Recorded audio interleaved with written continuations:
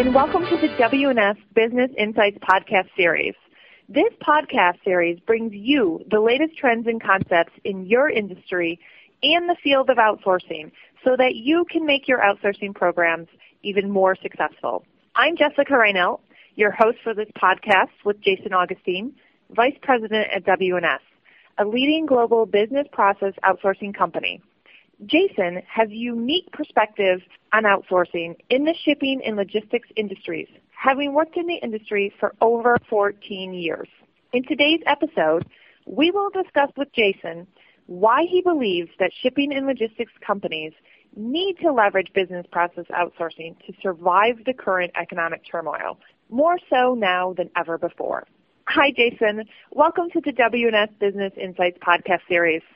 Hello, Jessica, and thank you. I think these are very extraordinary times for the logistics industry, and this is definitely a very relevant topic for discussion. Jaison, you have recently been promoting the idea that business process outsourcing is the life raft for shipping and logistics businesses to stay afloat in today's economic environment. Can you tell us why you believe so strongly about this? Sure. This is definitely a time of crisis for the logistics industry by any measure. This is probably the worst situation for them in decades. Let's look at some numbers. A recent analysis of top 10 third-party logistics companies has shown that compared to the first quarter of 2008, the average net revenue decline in the first quarter of 2009 was to the tune of 21%.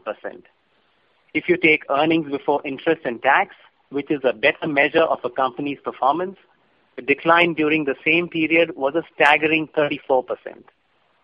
For the asset-based companies such as ocean carriers, the volumes are at an all-time low, and there is excess capacity of anywhere between 30 to 40% across the board. The situation is not very different for air cargo operators as well. On top of this, when you superimpose the macroeconomic conditions such as the world GDP, which is expected to contract by about 1.7%, and the world trade volumes expected to drop by about 6.1% in 2009 over the previous year, the situation clearly calls for quick and decisive action. That's where business process outsourcing, or BPO, may well be the underutilized survival strategy for the industry to adopt in a big way in 2009.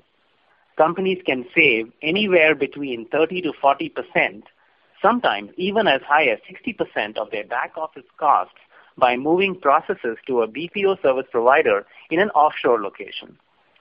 You may already know that the logistics industry is still very paper-driven. When you consider that roughly 15 to 25% of the overall staff costs of an average logistics company is transactional back office work, one can easily estimate the impact of savings here on their overall cost structure. There is really no reason, Jessica, in today's difficult times to keep processes such as bills of lading input, airway bill manifesting, rates and tariff management, track and trace support, sailing schedules compilation, driver logs and trip records, apart from finance and accounting processes such as AP and AR in high-cost onshore locations. The good news for companies that aggressively adapt a BPO strategy is that this is not only going to help them reduce their cost structure during these very difficult times, it also positions them very well for the economy when it turns around. One of the perceptions that exists is that business process outsourcing takes time to deliver results and is largely a cost-saving tool rather than being more strategic. What is your position on that? Like anything in life, I'm sure there may be some bad examples out there. But based on my experience, I would like to challenge that thinking. According to me, one needs 3 essential ingredients for a successful BPO program. 1, a clear vision on part of the company that wishes to outsource and the objectives and timelines they want to achieve. 2nd, a BPO partner who has a track record of operational excellence and a very strong domain expertise in the customer's industry. And finally, the 3rd point, an ability on the part of the BPO partner to align effectively to the culture of the customer, to truly act as an extension to their enterprise. I have seen where the above 3 factors are met, BPO programs can deliver results and cost savings in 2 to 3 quarters. BPO is particularly well suited to the logistics industry. in the fast-growing segment of the third-party logistics companies, or 3PLs, who have built a business model of partnering with multiple service providers to provide end-to-end services to their customers, BPO becomes just another key partnership they should leverage. If they can outsource warehousing, trucking, customs clearance, and IT, there is no reason why business processes cannot be outsourced to a company who can certainly do it better and more cost-effectively than themselves. Apart from just cost reduction, BPO also helps the companies move their fixed costs to a variable structure through unit transaction pricing models. Here, the volume risk, which is particularly relevant today, is taken over by the partner. There is an ability to improve business outcomes through a strong BPO partnership as well, and I think that becomes even more important than the cost element. I have several examples where companies have been able to reduce unapplied cash, improve collections, submit import manifests to customs quicker, reconcile unmatched fuel tickets faster and more accurately, and in general improve the quality of processes through the application of innovative tools such as Six Sigma and Lean. So clearly, BPO is more than just a cost reduction tool in the long run. Can you give us some specific examples of how companies have used outsourcing to deliver quick and strategic returns? Sure. I will highlight a couple of examples here.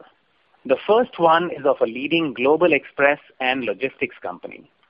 They outsourced their entire ship-to-collect process, including processing of airway bills, manual billing of freight duties and taxes, cash application, and invoice adjustment. They consolidated the above processes from over 50 countries to 2 WNS offshore centers. Some highlights of the program that I can mention are, apart from a labor arbitrage of around 60%, the huge volume of transactions, which ran into several millions, required us to ramp up hundreds of agents, train them, and get them ready for production in record time. The average productivity of the agent was equal to the client baseline in under 180 days of transition. Most of the transactional processes were on unit transaction pricing model, completely variabilizing the cost structure for the client, and then not having to worry about ramping up, or more importantly these days, ramping down according to the volume forecasts.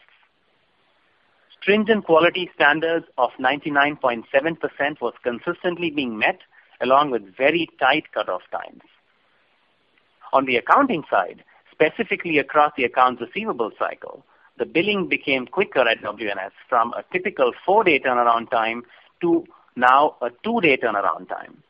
And the improvement in cash application workflow showed dramatic results in bringing down unapplied cash from about 7 to 8% at the time of transition to consistently under 2%. This meant faster collections and lowering of DSOs. Now that was my first example. The second example is of a European non-vessel owning common carrier, or NVOCC, who outsourced their entire import manifest process from across 13 countries in Europe, Asia, and Latin America. Now this involves processing of house bills of lading, or HBLs, and compilation of import documents for customs clearance at consolidation hubs and final destinations. Apart from a labor arbitrage of about 50 to 60% again, which was very relevant to them because they transferred work mostly from high-cost locations in continental Europe and even high-cost locations in Asia like Japan. The entire paper workflow was automated through the implementation of a workflow tool for electronic prioritization, distribution, processing, and tracking of the house bills of lading.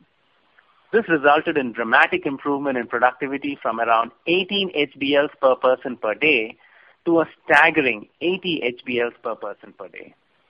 This also had a more relevant impact of ensuring import manifests were prepared sooner and were now ready for submission to customs 10 days prior to vessel arrival rather than 6 days, which used to be the norm earlier.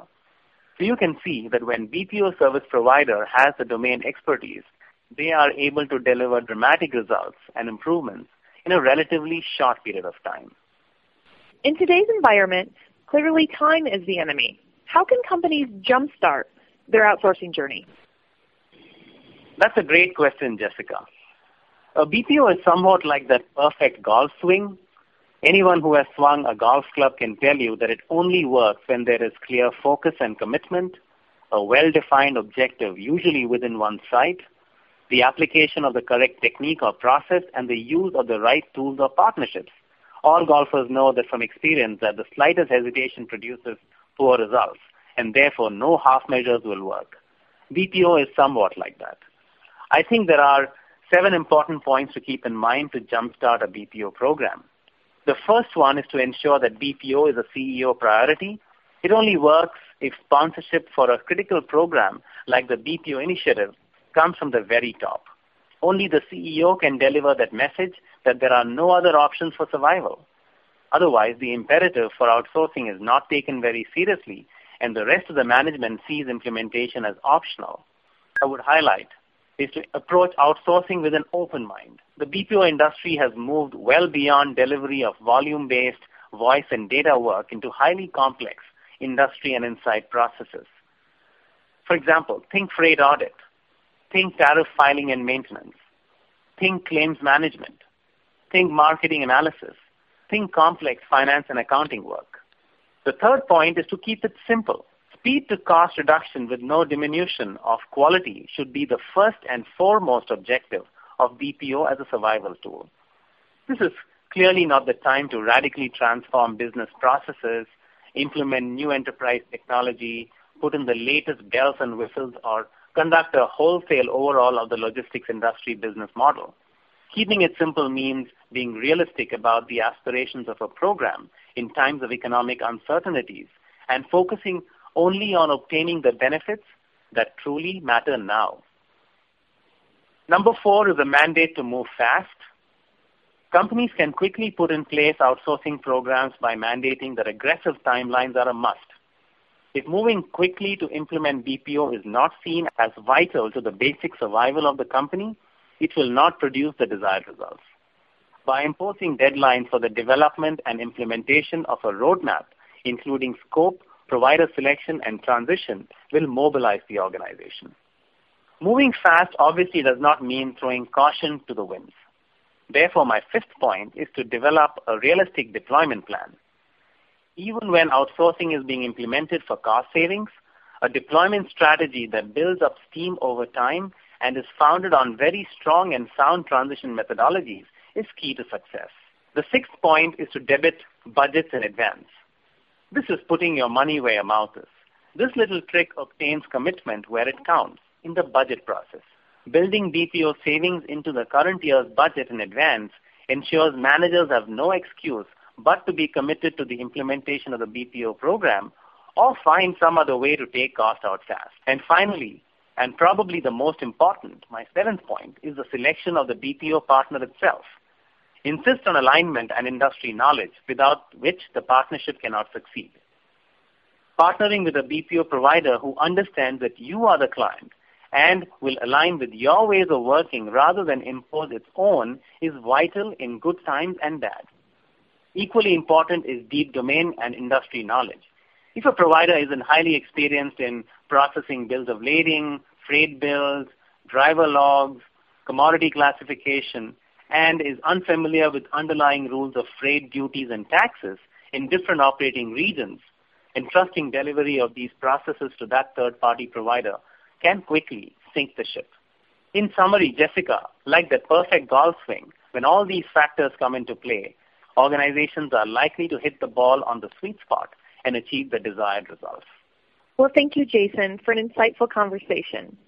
I am sure we will be hearing more about outsourcing and survival strategies for shipping and logistics companies in the coming months.